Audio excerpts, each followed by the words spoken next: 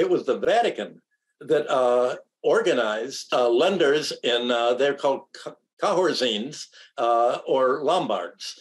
They were Northern Italy and Transalpine creditors that the Vatican would, the popes would organize in the 13th century to make loans to the English kings and other local kings to pay the papacy so that it could finance the wars to fight against the Christian kingdoms.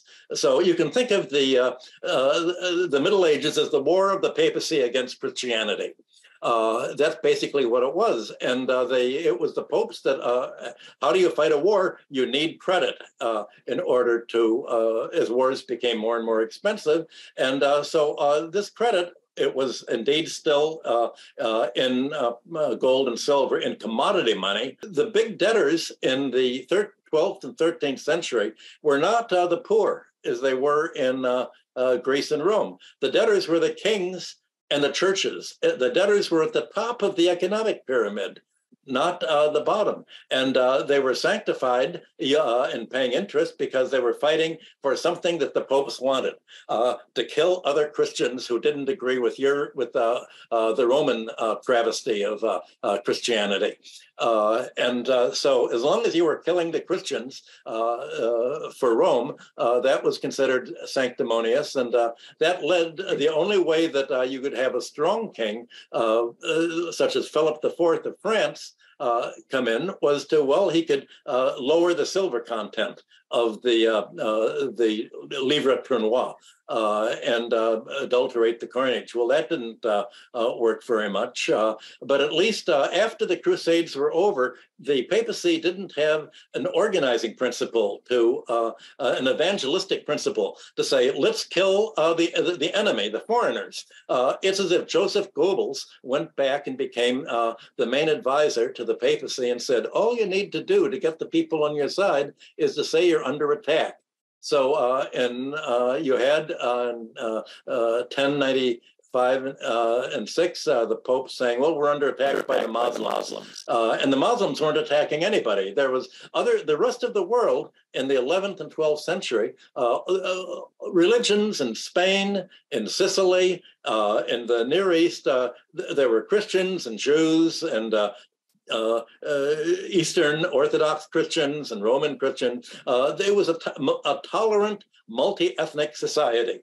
And the Romans said, you can't be multi-ethnic. You must kill everybody who is different from the world that we want to control for Jesus. You have this spilled out in the papal dictates of 1074 and then the Great Schism. So it was really, from the very beginning, the papacy organized the formal debts and sponsored interest-bearing debts in order to pay for wars. The big change came from really with the Bank of England in 1694, where you had beginning to have paper money, and government debt became the basis of the monetary system. And ever since the 17th century, you've had debt becoming the key to money, not really gold or silver. Gold or silver was used for settling international balances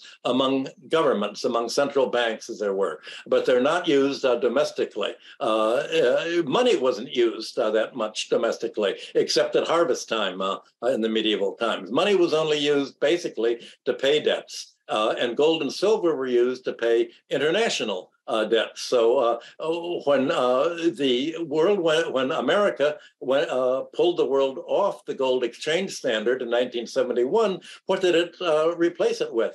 With paper money or electronic money that was the monetized U.S. military spending abroad.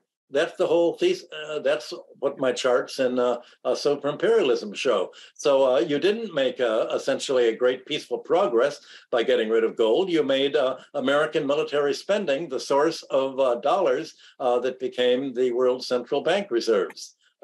So what David said was how early anthropology societies dealt only with interpersonal debts, and the one you didn't want to bankrupt the neighbor. You wanted to make debts not interfere with ongoing just social balance. He said that's the kind of world we need today.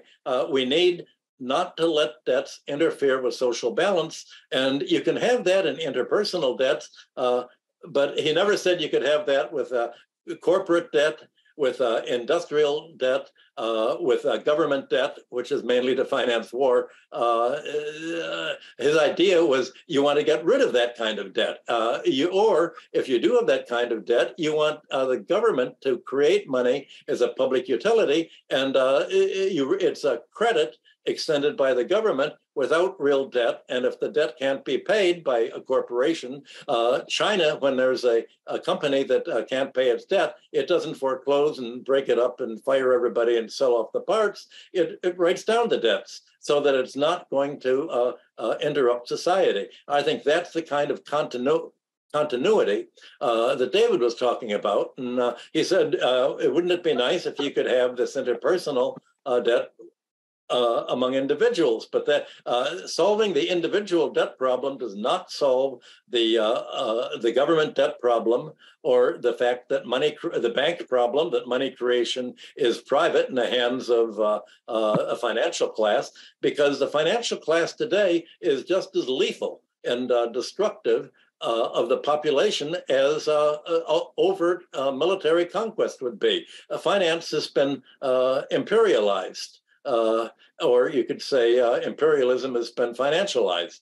That really is the key. So you have to look at the whole world economy as a broad system. And David wasn't trying to deal with that. He was trying to at least outline here, it doesn't have to be this way. Here's the kind of ideal, but so far you only have this in local interpersonal relationships.